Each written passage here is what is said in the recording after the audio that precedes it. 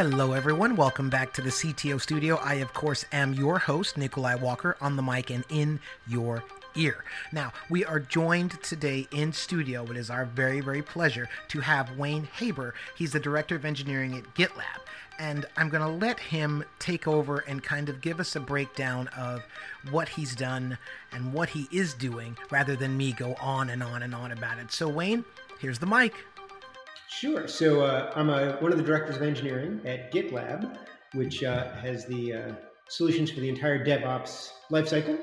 And I currently run am responsible for the growth and fulfillment teams. Team size of about 45 people, and growth focuses on growth experiments and growth hacking per se, to make the customer experience better and also to grow revenue. Things like improving signups, improving conversions from free to paid accounts, things like that. And also then the whole fulfillment team, which is responsible for licensing and purchasing of the GitLab products and services.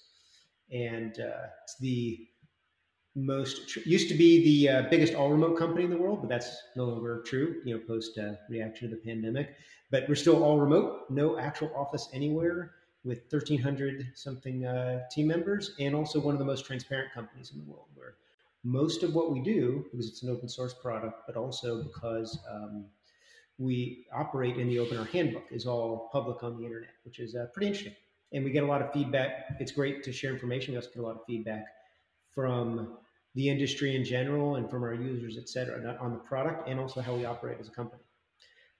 Previously, I was at a security company that was acquired by Dell, and was there for quite a few years. Very cool. And how long have you been at GitLab? GitLab, a little more than a year and a half.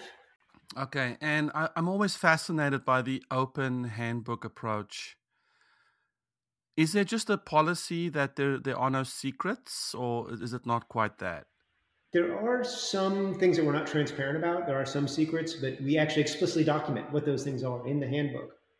And the reason we make the handbook, in my opinion, public is it gets the information out there to all. It gives a single source of truth so people know where to go. So there's not a handbook page that's public and then a Google Doc to go with it.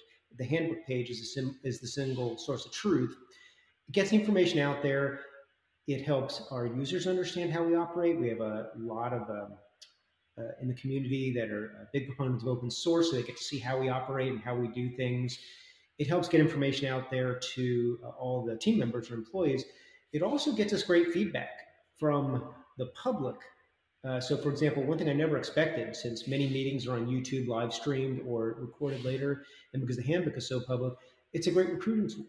I've heard from many candidates, Wayne, the reason I came to your team is I was able to see your team meetings and know if I wanted to come. Or the reason why we're interested in the company, I heard from somebody this morning that's a potential candidate.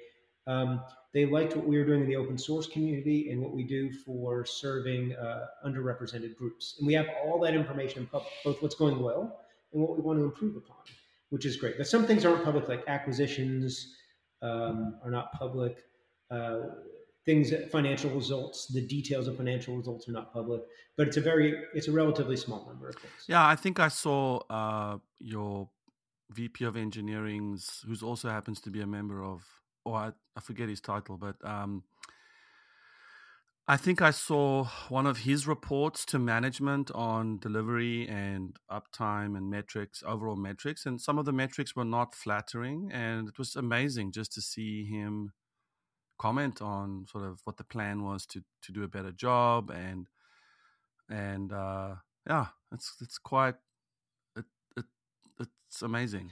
And then when I got here, it was somewhat disconcerting to start. Like, oh, I'm on the internet now, and I'm used to everything being private, and the benefits definitely outweigh the negatives, in my opinion. So, but one of the things is like we have issues. We use the GitLab product itself to develop the product, and issues and tasks, et cetera. And generally, they're public. Probably 99% of them, I'd estimate. And you not only have team members or employees working on something, working on a task on in an Agile board, but you'll have customers watching it. You'll have competitors watching it and commenting on it, potential partners, people who don't like the company commenting on it. So, people trolling those issues. And it's really interesting to have that level of feedback. So you're operating in the open, and but it's great to have all that feedback. It makes things stronger. I've learned, given a great example of that is when we were working on switching from one open source product or a project integrated into GitLab with a different one. And we mentioned the new one, and the original author of that, who's formed an entire company around that open source project, was raving at how awesome it was. We never met this person before. They were just watching the issue and saw it, and then started commenting and gave us great ideas, and it turned into a business partnership, not just in addition to the open source relationship. Yeah, I can imagine that so much of the interview process and the hiring process is how do we give the candidates sort of a running start with how we work and how we do business, so that they can decide and we can decide if that candidate is going to be successful in our environment. And what better way than to even top of funnel, just show people how you work. And I know that with GitLab, there was a phase where you were hiring profusely, like most tech companies. And as you're competing with other companies for talent, just putting that out there so openly and so transparently, it's I can imagine that saved you probably just an amazing amount of money in recruiting fees. Yeah, it's recruiting still hard, as everybody finds to have the right people find you and for you to vet them. It does make it, and you get, Glassdoor is great, but it's biased, of course, for looking at any company. And, reading companies' websites are great, and the job descriptions are great, but they're also biased, right? They're biased towards the company or Glassdoor, it's recent. We hired team members who are very enthused about their new job, and also, people who've left who may or may not be happy. So when you get to see those meetings in particular, you get to see some of the warts and also some of the successes, like you mentioned. It really gives you a feel for the team and the personalities of the team in an unfiltered way. And actually, we call the channel on YouTube GitLab Unfiltered, and it works out well. Is this something that you would recommend for all companies? Let's say all privately held companies. Would you recommend this? To some extent, yes. So GitLab can do it because in my opinion, because it's an open source product, and we want the community contributing to it. And we also operate in the open. It's part of our DNA. Not all companies can do that to the extent that we do.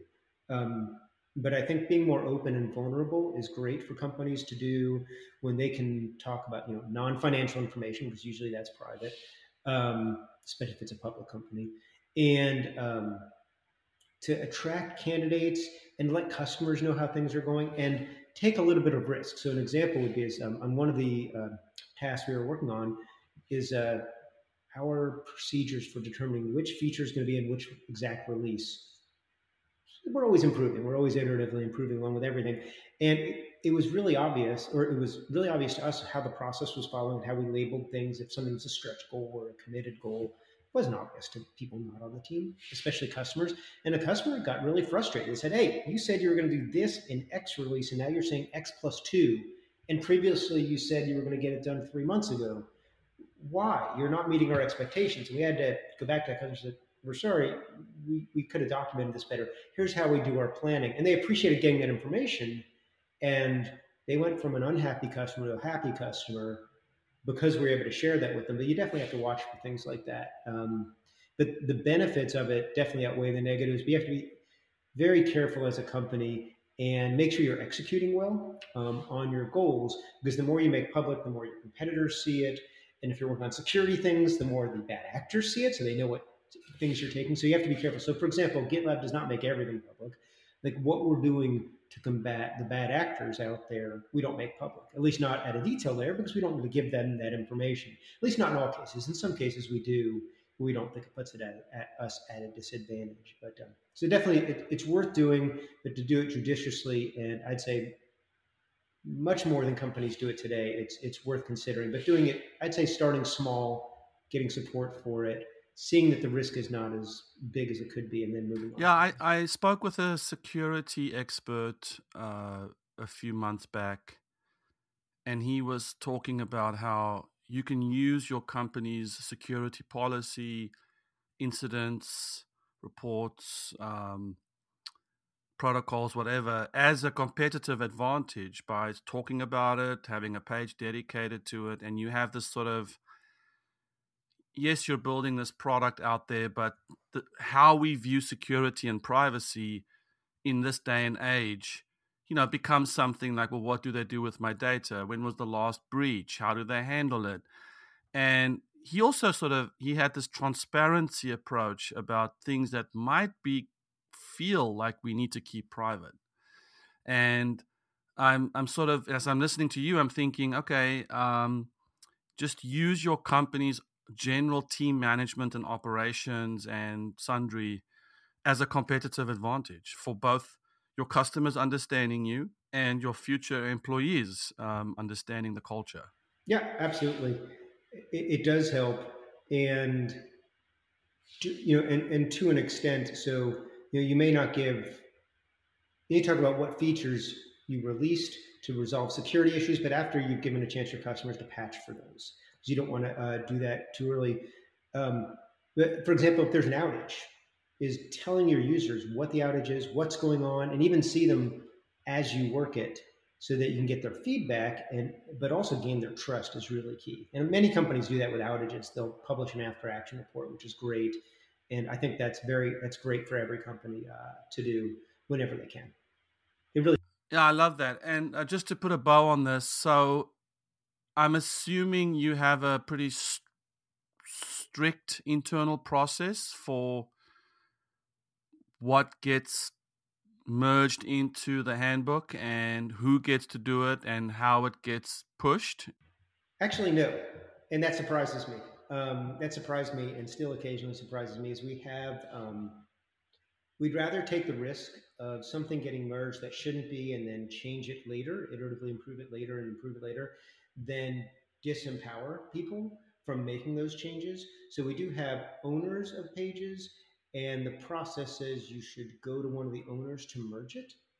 And it might be the owners don't agree with each other. It might be the owners sometimes not clear. So sometimes things do get merged before the owner is ready for it to be done so. But we iteratively improve it over time, and net it helps. So anybody can contribute, even the public, to any part of the handbook.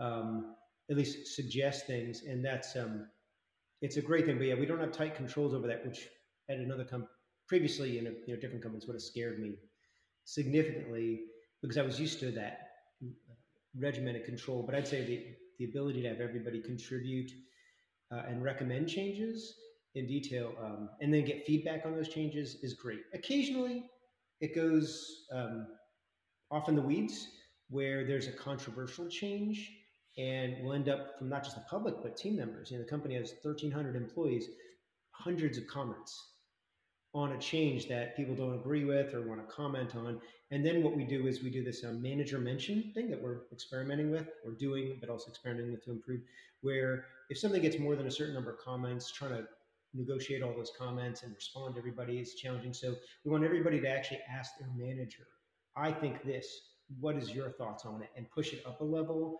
hierarchically so that we can make progress on controversial things. But I'd say that's maybe one out of 200 or 300 initiatives that gets to that level.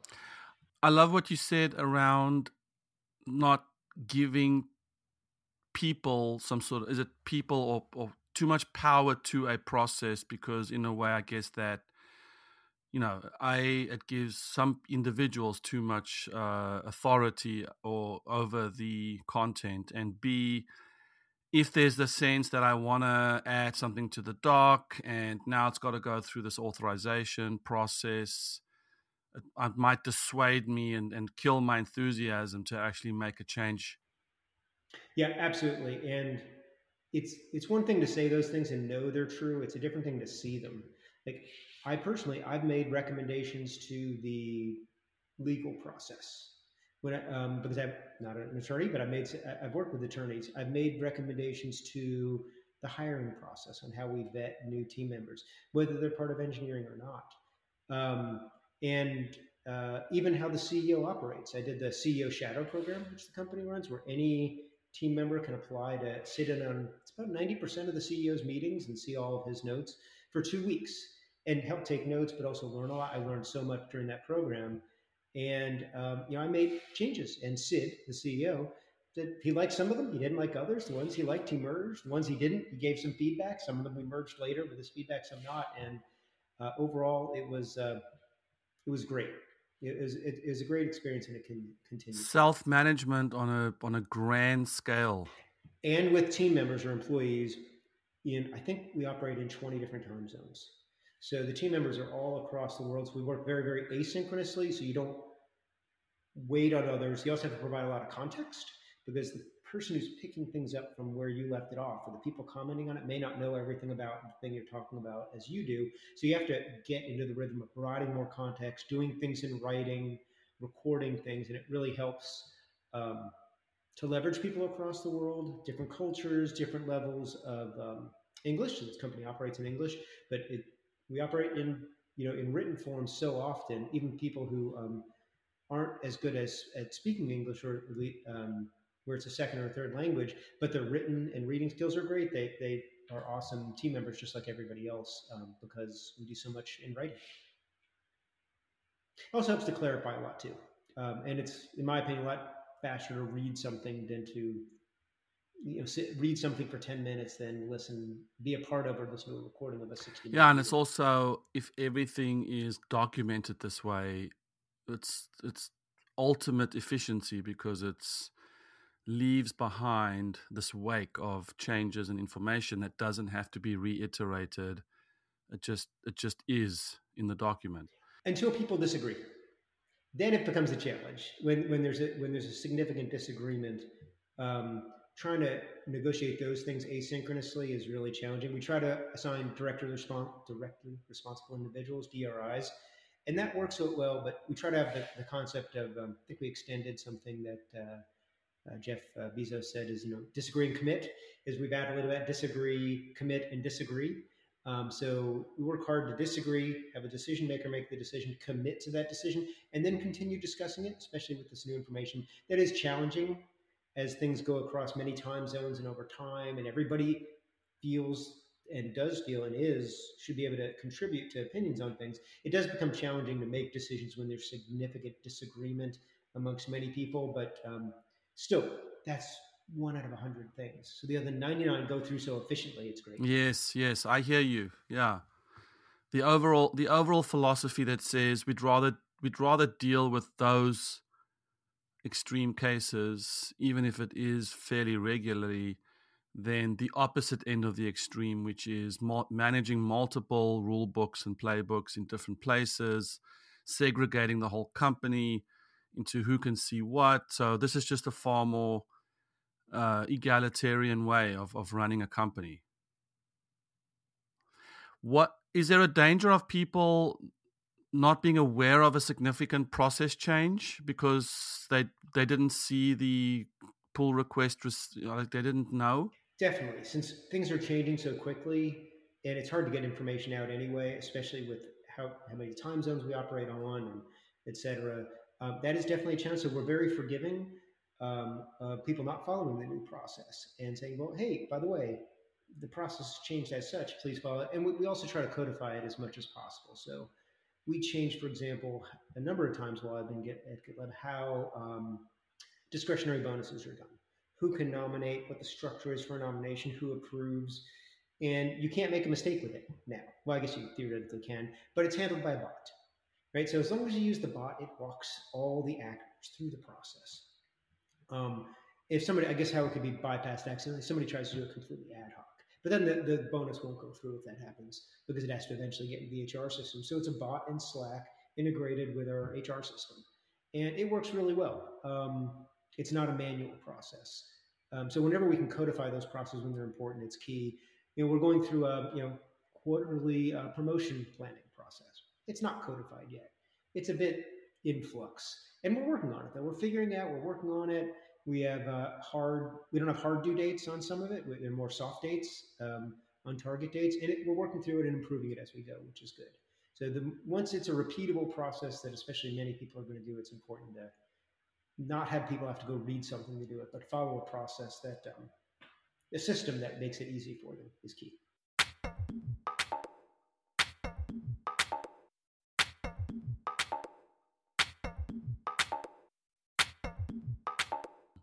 So just as we cap this topic, and I'll put you on the spot a little bit, do you have, considering your whole career and the different environments you've worked in, do you have one or two or three absolute takeaways from this way of working that has forever changed the way you think about work? Yeah, I'd say definitely. It's if you trust the people and get them access to the information that you don't even know they need, not but that they might find useful, it can really make teams so much more higher morale and also higher impact. Um, I'd say also the working asynchronously, meaning recording almost everything, whether it's internally or externally available, writing everything down, having a single source of truth, makes teams so much more efficient and effective, and reduces miscommunication. And I'd say lastly, documenting things that are uncomfortable and making them openly transparent really helps to give people a sense of safety, like how promotions are done, how promotions are evaluated, pay scales. So, the pay scales are for employees and for candidates. It used to be public, but we decided to take that down from being public. But now candidates, any candidate for a job after they get to a certain level in the application process can see the pay scale for that role. Many companies don't make that public or don't make that available, but it opens up so many more things to really empower people and to get their buy-in, which is awesome. So for my entire career, I will bring those things forward. Yeah, I think the asynchronous one, it's with time zones and all that. There's really no other way to do that. Well, thank you, Wayne. I have so many more questions about this, but I'm going to turn us to the real topic at hand, which is, and maybe there's an interesting segue because you have this open environment, you have this single source of truth, you have this execution over laborious strategy sort of mindset. How does GitLab and how do you, and in your whole career, how do you view intellectual property? Is there a process in your mind for, you know what, this is important enough for me to secure the future of my company, my department, my people, my product, that we need to lock this down. Like this has to be protected. So through patents or through secrecy or something. So can you talk me through how you view intellectual property and then potentially patenting through that context? So what I'd say is at GitLab, it's not a top priority. Far from it. So in terms of keeping things secret as a competitive advantage, we definitely keep things secret for various reasons, but not necessarily, rarely, if ever. And it sometimes is shocking to me. Our competitors can see our product plans. But at the same time, it's because we execute on them, we believe, much better than our competitors. So we don't think that's actually getting information out to our customers and users and our own team members. Really, when we get feedback on it, is great. So what I talk about is actually the most companies in the previous company I was at would treat that very seriously. And it was a company that Dell acquired, and patents were really important.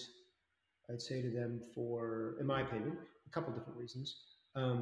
One is it was seen as increasing the value of the organization. Um, is the more patents a company has, the more valuable it may be perceived. Whether those patents are actually valuable more than that, sometimes that doesn't matter. So, investors may look at just the sheer number of patents. Another is it provides a potential defense against the more patents a company has, the more that another company that may think they are infringing on their patents, there may be cross infringement going on, potential, maybe not actual but potential, but it provides a defense against that. Although there's other ways to defend against that as well. That's a second. Now, to the team members, and sometimes it is real intellectual property, and you really want to patent it, and you really want to take advantage of it and use it in the future and stop other people, have a way to stop other people from using it. I haven't seen that happen as much as some places. I think that's the exception rather than the rule. But when it's the exception, it's extremely valuable. It's something you were the first to do something and you patent it, and you can keep it something that only you can do for quite a while. It's great for team members, great for employees as well. As some companies have bonus programs if you get a patent filed, if the patent gets granted later, etc. It's it's seen as a great way at some companies to develop employees and give them something to achieve. Not all companies do that, but that can be very successful as well. The thing I often wonder about is, do we always know? We don't always know if what we're doing is groundbreaking or patentable or intellectual property, right? Yeah, and it can be very surprising. So at the previous company I was at, I helped create the patent evaluation program with the legal team, and because doing patents was important there, and it basically it needed to be unique, it needed to be useful, and you needed to and this is for software related ones, technology related ones, at least the bend on it was that it needed to be, you needed to put your draw the line in the sand on the date. So I believe you had to do the initial patent paperwork within a year of the initial idea being conceived or being made public, if I remember correctly, is how we set up that program. Because after that point in time, the ability to potentially patent it goes down. And the initial paperwork doesn't need to be much detail, but you need to draw that line in the sand. And sometimes, and this was a security company, that somebody in that company did a patent around making it easier to work in a data center physically without having carpal tunnel syndrome. There was something along those lines. So it was completely unrelated to security, but it's pretty novel. It's a way of organizing a physical chair and a pull-out keyboard and things like that. And this person just did it themselves. They created it themselves. And they said, hey, this is really interesting. I'd like to patent it. And I believe that one was granted. And some of the others were very, very security specific. And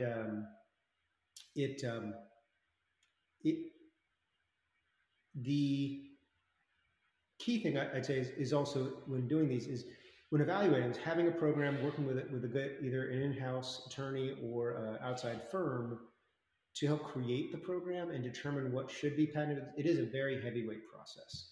So I've done 3, 2 of which have been granted already, and one is still in the queue at the patent office.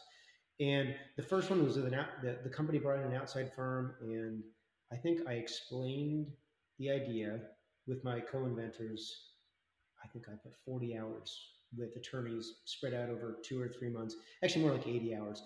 And it was painful. It was re-explaining and rereading, because patent language is very different than normal language. It's kind of an offshoot of different kind of legal language, I'd say. So it's hard to write it, in my opinion. Unless you do many, many of them, it's hard to write the patent yourself. So using an outside firm, but it was hard for them to get it right. Then the second and third times, the company switched legal firms or switched the people at the legal firm. And it was an attorney at both that was also somebody who studied computer science. And it went like gangbusters. It was the opposite. I think I spent 2 hours explaining the idea. And then they went away and came back 2 months later with something that was 90% correct on how to describe it. They named the ideas on how to improve it. And then it was really reviewing it and then waiting. Once it's filed with the patent office, they take a long time. So the one that, for example, that was filed 2+ years ago, where I was one of the co-inventors around vulnerability disclosure and use of blockchain technologies. I believe we're in year 3 and the patent office still hasn't looked at it. And the prediction is that the queue is 5 years. Now, the date still goes back to the original date it was filed if it's granted, and that'd be great for the company that owns that patent, where I used to work. But it does take a long time, so it's a bit deflating. But then once you get it, it's great. You get to brag about it. You get to put it on your LinkedIn, on your resume. If people Google search your name, it shows up. One of the biggest benefits of it was it's something I can brag about to family members because they understand patents, even though they're not in technology. And they get that concept. And you also get a bunch of spam, both in the mail and online, because the patent details are public. So It's keeping an eye on that. People offering to sell you plaques showing your patent. Just random people that watch the recently granted patents, and I'm sure some people really do that. Yeah, I love. So let's dig in a little bit to the into the patent evaluation program. So you mentioned unique, useful, and let's just call it time boxed. So what I thought you said was, if I thought of the idea 4 years ago, and I'm like, hey, can we patent this? You have sort of a yellow flag go up, like, okay. No, I'd say not if you thought of it 4 years ago. Did you make that idea public? It's from the time it's either incorporated into a product or bragged about on a website. If it's made public, it's basically a year look back to file it. And there is some interpretation of that based on how that should work, but that's generally the rule. It's within a year of it being made public. And you also want to do it before somebody else files a patent for it as well, of course. So there's that as well. So unique. Is that an internal rule of thumb? This feels unique or this doesn't, or do you bring in outside help for that? One is gut feel. Is have you seen it before? As an engineer, is Google searching out there? Has someone done this? And just because somebody's done something similar doesn't mean it's the exact thing. And so kind of doing it informally with an engineer's eye to it. And even if it's a small change on something else, that can be patented. Even if there's something similar out there but not the same, it's potentially patentable as well.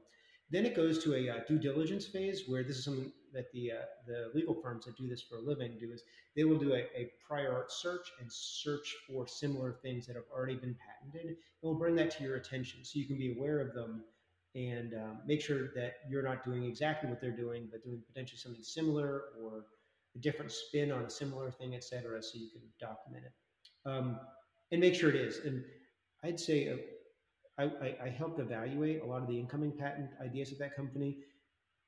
At that company's experience, there's very few that didn't get, very few that weren't unique from that perspective. It was sometimes just not interesting enough to the company to be patentable for the company. Like it wasn't technology related at all, for example, that they decided not to pursue it. And so is that the useful category? Like, is the uniqueness of this idea useful to us?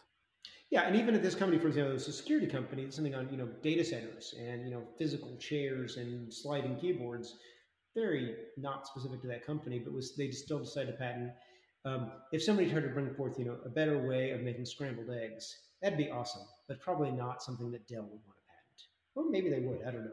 But it's two separate. It's very important and very interesting, but not something that that kind of company would find useful to put on their patent books or invest the time and money into. And is the usefulness a function of what you said earlier, like just sometimes the sheer number of patents, or for the competitive advantage in the investment world or the acquisition world, and or beefing up my patent count so I can defend other patents, or employee morale and making my employees feel like we value their unique ideas? Is that the category of usefulness, sort of?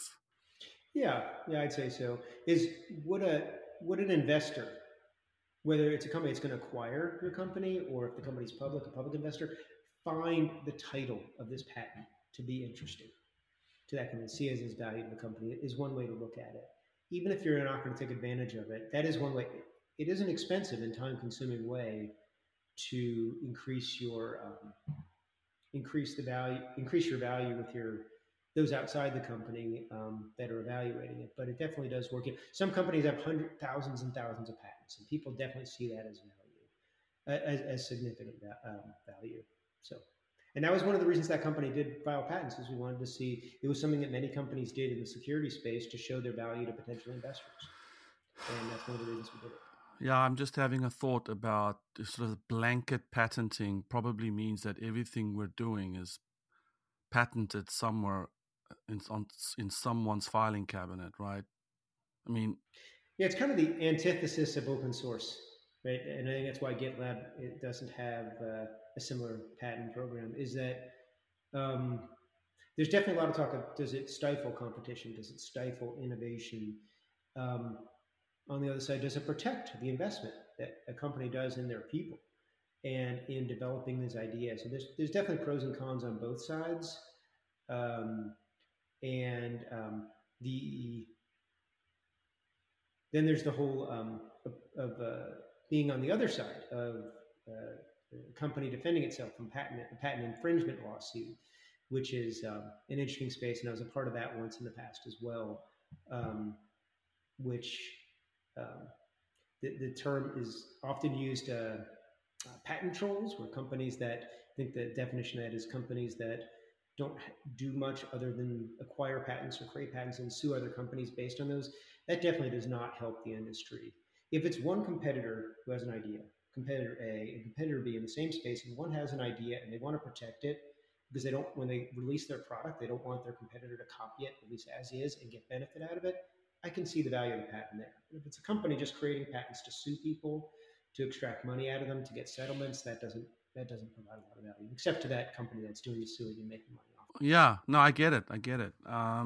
And patent infringement and dealing with trolls is there's certainly something that technical co-founders and CTOs have to deal with once or twice in their careers, hopefully not more than that. The impetus for you to you said you have 3 patents, of which 2 have been awarded. What was your impetus for doing that? Like, I know you talked about bragging rights, but what was the real reason? Yeah, the primary reason was when I did the first 2. When I did the first one, actually the first 2, it was before that company was acquired. So it was a private company, not liquid yet, and it was a way that I was a shareholder in that company. It was a way to help do my part to help improve the value of the company, because that's what it's one of the things investors found to be invested in. Of those 2 patents that I did at the time, I think it was to 20. So it was that the company had overall, roughly. So it was not a huge number, but it wasn't a small number either. And also, I was able to encourage others and help some others with filing their ideas, which was good. So maybe I had a hand in another 2 to 4 of them, which was rewarding also to mentor others. But that was the primary reason. Got it. So let's patent this to give our company an edge, make it more attractive for investment. And as you mentioned, would an investor find the patent title interesting? Yeah, I'd say that's key. Is it in the space does it sound investment? I imagine that some investors that are not looking at it in too much detail are looking at the number of patents. Like if you look at, I forget which companies have the most patents, but if I remember correctly, I think IBM has thousands and thousands of patents as an example, and they get a lot of value out of it. Are you going to get as much value out of 5 to 10? Probably not. Maybe 1 or 2 of those ends up being extremely valuable, but as a small company, I would not focus. So this was at that company. It's at the stage where the company was cash flow positive or close to it, and was continuing to grow significantly, and things were going well, and had a stable customer base that was growing significantly year over year. That was a good time to work on this. I wouldn't work on this in the first couple of years of the company, though. I think growing your customer base, making sure your customers are happy, keeping retention in good shape of your existing customers. Those are much more important than these kinds of things. It's more of an icing on the cake type thing. Yeah. Okay. And that leads me sort of to my last question on this, which is when should CTOs or technical co-founders or leaders look into protecting their intellectual property through patents? Probably 2 inflection points. One is if there's just such a unique and awesome idea in a space that you think is really going to make the company, do it earlier. And especially if you can outsource most of it to a firm that specializes in this, so you don't have to do it yourself, because it does take a lot of time and specialized knowledge. But that's going to be the exception, where that's going to be the case. I'd say later is when the company is on solid footing and not worrying about survival, but worrying about how to accelerate growth and potentially be acquired later. That's a good time to do it as well, for a couple of things. And I would say is talking to the board of directors as well as companies in my space that have been acquired What's their patent portfolio look like? What do you recommend we do so we can be on equal footing with them, is what I'd say.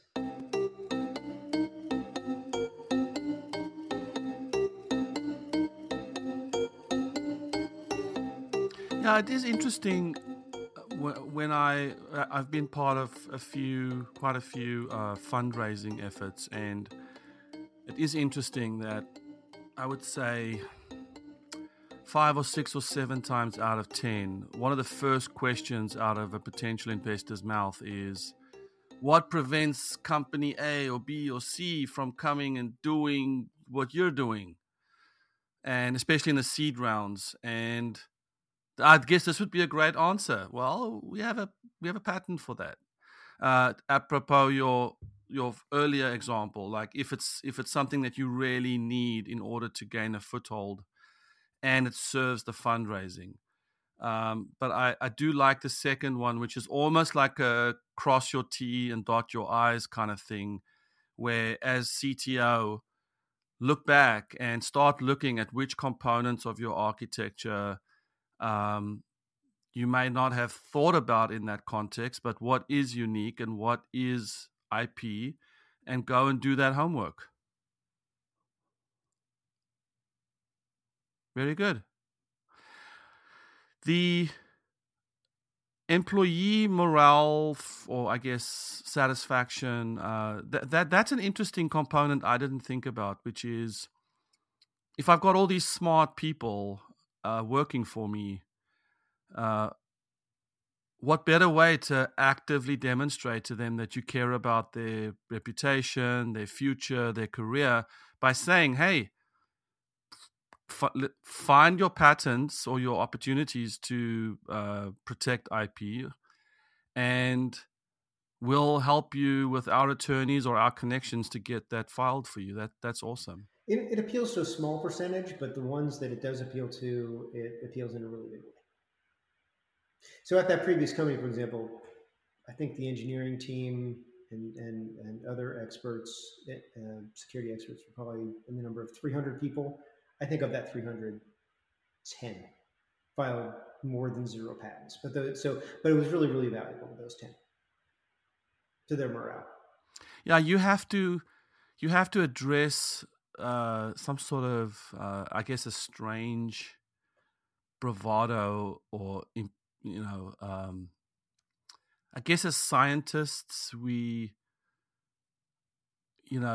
kind of have this premise that almost everything has been thought of, and of course the universe is huge and there's a lot to be discovered. But I know my natural tendency is to go towards, well, I'm sure this has been done before. And now you have to put on the hat that says, wow, I might have been the first person to think about doing this. It's usually, in my opinion, it's kind of like when starting a startup. It's taking an emerging technology and applying it to an existing problem. And, in a startup, it's all about execution, having a good idea that is valuable to a large number of people and you can execute on it. A patent's kind of similar. It's something that's valuable and takes a new technology in place. So, I could talk about the patents that are public. One was looking at attacks, hacker attacks, and IP addresses that they were coming from, and then running them through an algorithm to then predict future how dangerous is this IP address. And it was early on in doing these kind of blacklists and whitelists, or block lists and allow lists, I guess I should say, to determine how risky a packet is. And I thought, this has got to be not, somebody must have done this before. And people did similar things in some cases, some of the time, but not exactly that, not the way that we were doing it. So it was pretty unique. Even though it seemed really obvious to me at the time, it's because of the experience I had at that company and working with those technologies and looking at behaviors of bad actors and how that showed up on customers' networks. And it wasn't all that obvious to most, because they weren't in that kind of environment thinking about those kinds of things. But it was obvious to myself and to my co-inventors. So even though we did a couple of times say, should we even bother with this? This is too obvious to us. But it's obvious to the inventors doesn't mean it's obvious to everyone. But it is easy to have that bias. Yeah, and then so you looked at each other and you thought, well, we should patent this, or we should look into the process. That one was an easy sell as well because it was right directly in our space.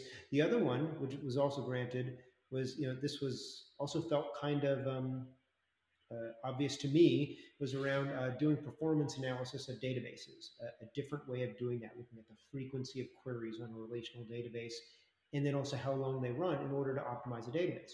Not security related, but this is a managed service, a software as a service business. We had these big databases and they were having performance issues.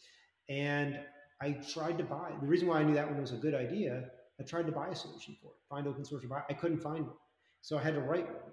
So that, in that case, I did know it was unique just by its nature because I tried to not solve it myself and I couldn't find a way to do it without building it. So do you, as a general rule of thumb, let's say you're the CTO that you do have traction, you do have product market fit, you're cash flow positive, things are starting to go into sort of scale mode.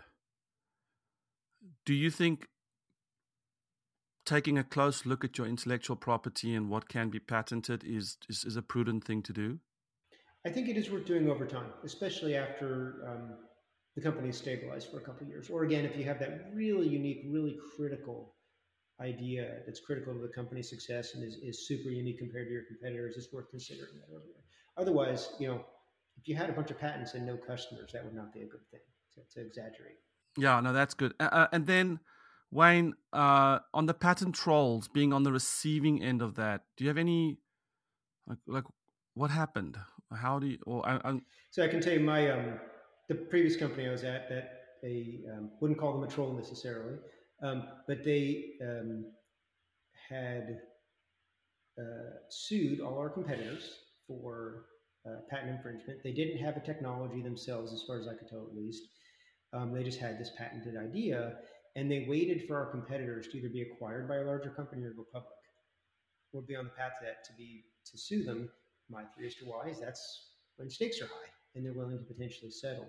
And it was definitely a big time sink of mine. I was the primary person on the project on the technical side in putting things together with the legal team, and it was follow all the rules of discovery, copy all emails and all files on various people's laptops and servers, gather information back and forth, review that information. This is very confidential information, number of customers that do this or do that, etc. And without it being a distraction for the company, which was a challenge as well. And then doing all the preparation of the data, reviewing it back and forth, it probably took up 6 months of my life. Maybe not the whole time, but probably 50% of my time for 6 months. So it can be very time consuming. And then preparing for the deposition, which was a surreal experience. The firm definitely prepared me well. It was 8 hours where I was being videoed. Had my company's attorney sitting next to me, who had spent a lot of time prepping me, and then the attorney for the other company that was suing that company for patent infringement across the table from me, but that person wasn't being recorded. I was. So it was interesting, and I was prepared well with one exception. So they said, you don't have to talk quickly and answer everything quickly. Answer everything honestly. They were very clear about that. But you don't have to answer quickly. Really think about your answers. And also, if they ask you to look at something, really do look at it. And maybe you think you saw it before, but occasionally say, this email you wrote 7 years ago about this thing, or this PowerPoint slide, where you said this and this. Tell me about this or that. They'd also ask, as reporters do, leading questions. So, is this what happened? And that what happened? And that what happened? Is that right? And they want a yes or no answer, and you have to really watch that. I was prepared really well for those things. I did grow, and I still talk about this days. I never want to hear the phrase again, do you see it? Because the other attorney asked me that at least 500 times in 8 hours. Can you go to page 537 and look at email 2, line 24? Do you see it? And just over and over and over again. The only thing I think they didn't prepare me as well for is the person on the other side, probably 2 things. He made a lot of faces, a lot of nonverbal communication, and he wasn't on camera. And I was thinking, he was doing that because eventually the deposition would be shown, be part of the legal case, and the other side, whoever's watching it, wouldn't see that part. They just see my reaction. So it would say outlandish things occasionally, and also just kind of wore me down. 8 hours is a long time. And I did a lot of times of 30 seconds just staring out the window looking at traffic in downtown Atlanta pass by in midtown Atlanta, because he was thinking about something else, trying to think out the next thing and see if I'd say anything else. So, for example, and he says, "So, Etienne, what does this email say? And is this show that you were using feature X and feature Y at Y date?" And then I'd say, "Yes, I see it." I'd say, "No, I don't believe that's the case because here's what the case was." And then there'd be silence. I'd be sitting there waiting silent, but the attorney would be going, making physical gestures like that, trying to get me to say more. But of course, they weren't on camera doing that, and looking upset that I wasn't providing more, etc. Those kinds of games I did not like. But overall, it turned out okay. The company decided to do with the case what they thought was right, and overall, I know talked to them that they were happy with the result. But it was definitely not a fun process along the way.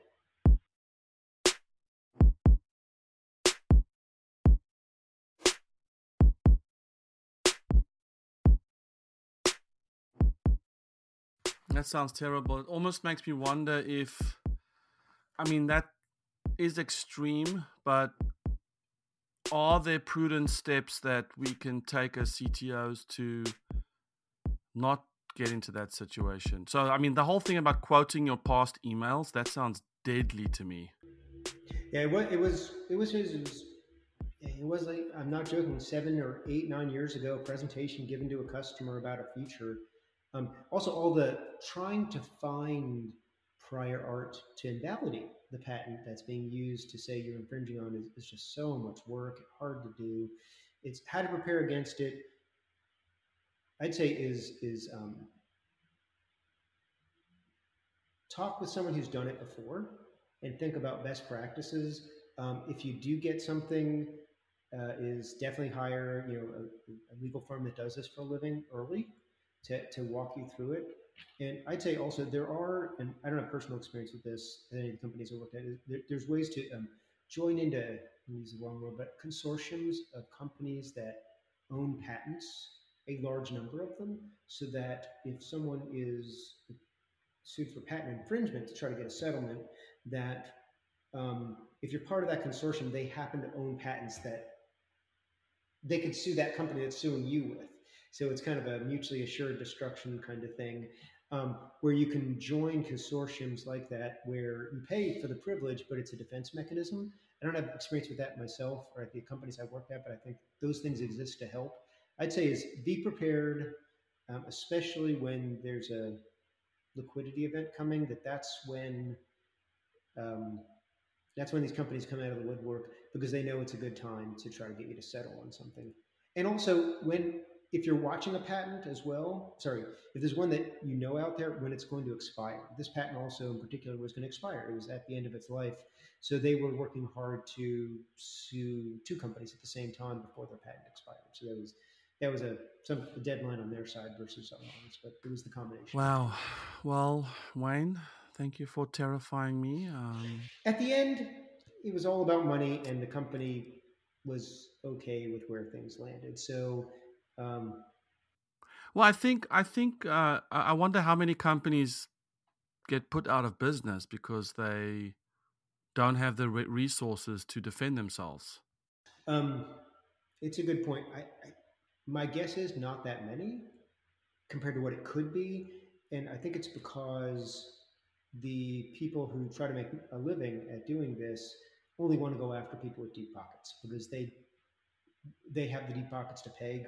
Putting a small company out of business where you're going to exhaust the company's money is not it's not financially productive. Yeah, when you go all in on Texas Hold'em, it's like, well, I have what I have, so I can't give you more. Yeah. Right. Yeah, that's a great analogy. So it's not as scary as it could be in those situations, and it's but it is something to keep an eye on, and not something to look forward to. It is not a privilege to be called to do a deposition. That is for sure. That is a fascinating story. I mean, it's when you're strong and you're coming in and you just had breakfast and you feel great. And then as time goes on, the dehydration sets in, the fatigue, the brain, gets fatigued. And all they're trying to do is grab that 22-second lost your cool moment or something. And they've got it. Yeah, it was, and thankfully I didn't. I was just, it definitely 8 hours. They find a lot of time to wear. That's a lot of time to wear one down. But overall, I went home, I slept that night, and I couldn't care less afterwards. So it was definitely an ordeal, but it had a distinct end time, which was good. Okay, Wayne, anything else you think you want to throw in, or anything else? That was good. Yeah, it's great stuff. Wish we ended on a more positive note. That was kind of the unfun side, but overall, I'd say the two big things I was able to do in this space is one, I was able to brag to family members, hey, there's this cool thing. Here's my name on something, and it is one. Maybe 1.5 is being able to put it on my resume. It's my personal brand, etc. And the other, even on the defense side, I met a lot of smart folks, people that had a computer science background, computer engineering background, and also were attorneys. I met a lot of really smart folks, and it was interesting. It was an interesting way to look at things. I don't necessarily want to do it again, but it was a learning experience. So I did learn quite a bit from it. I still would rather have not done it, but I can't say it was all negative either. Yeah, that is about as positive as it's going to get, and very helpful. Very helpful. I appreciate this chat on our IP and patents, and congrats on your patents and the patent pending. It sounds like you're well on your way with this stuff. So thank you, Wayne. Thanks, Etienne. It's great talking with you. Have a great day.